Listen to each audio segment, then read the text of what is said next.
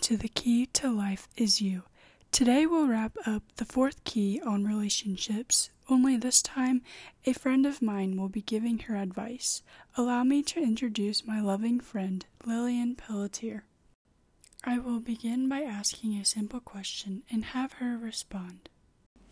Lily, welcome! Thanks for having me.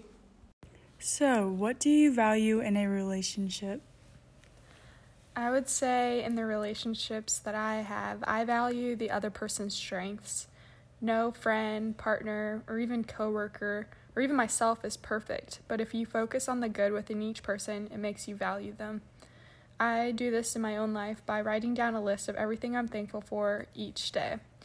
Typically, what takes up most of my list is the amazing qualities of my friends, family, and even people I don't know. For example, I write things like Mia's goofy smile, Danny's kindness, my mom's wisdom, Megan's listening ears, Gabby's constant dancing, and there's so much more. My list kind of goes on forever. It was not easy at first to come up with a page of things I was thankful for, but it became really easy when I could list all the qualities I love about the relationships I encounter each day. Everyone has something to offer, and when you find the good in each person, it makes you feel good as well.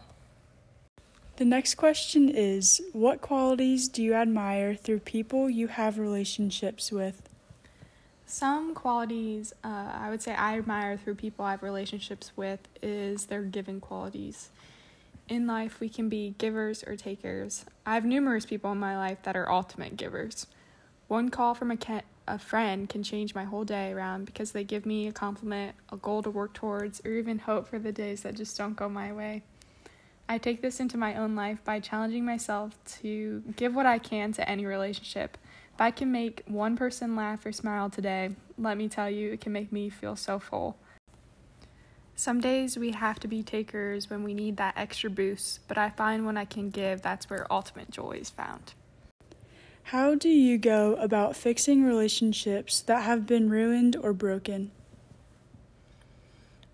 When someone lets me down, it's easy to be mad or upset. I'm sure everyone feels that way. To me, though, being mad or upset does not eventually make me feel better.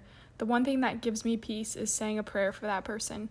Someone once told me that anger and hurt is too big of a burden to bear, and let me tell you, it definitely is.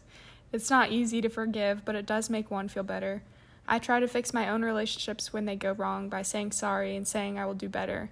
And while it may not even be my fault, I find that most of the time it is, and each person can do better no matter the problem.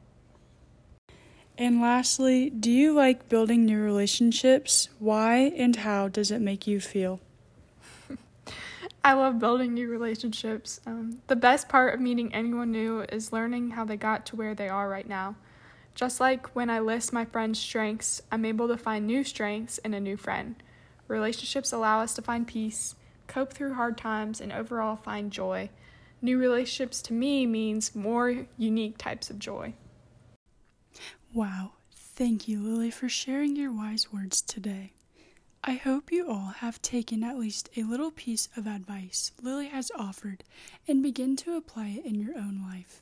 Thanks for joining us, and I will be back next week with a new key. Stay tuned. I'll see you then.